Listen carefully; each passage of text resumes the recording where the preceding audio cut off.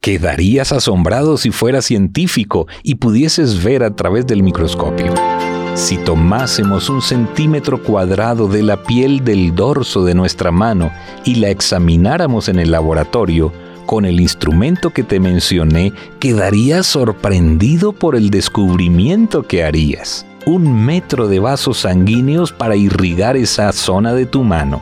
4 metros de nervios para llevar los mensajes sensoriales que llegarán luego hasta tu cerebro. 10 pelos o vellitos, algunos casi invisibles al ojo humano. 2 corpúsculos sensoriales para detectar el frío. 12 corpúsculos sensoriales para detectar el calor.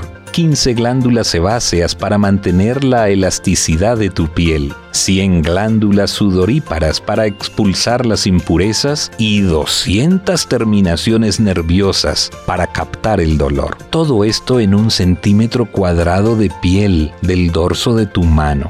Como puedes notar, la estructura de nuestro organismo es maravillosa. Los grandes científicos quedan sorprendidos ante tal dimensión de la creación de Dios. Todo tu cuerpo es una magnífica maquinaria que se mueve con mucha coordinación para hacer que tu vida sea productiva y funcione lo más saludablemente posible.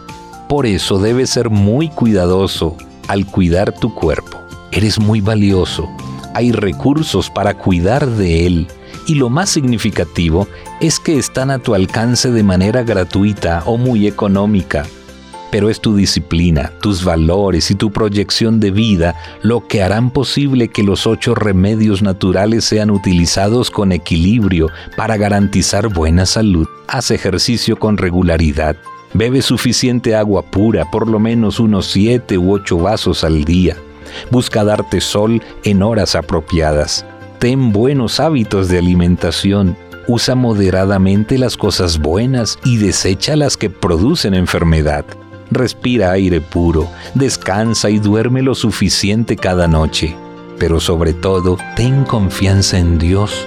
Junto con Él, el optimismo para tu vida. Esta receta mejorará tu vida, te lo garantizo. La luz de un nuevo día llega a tus ojos. Conexión Vital te acompaña.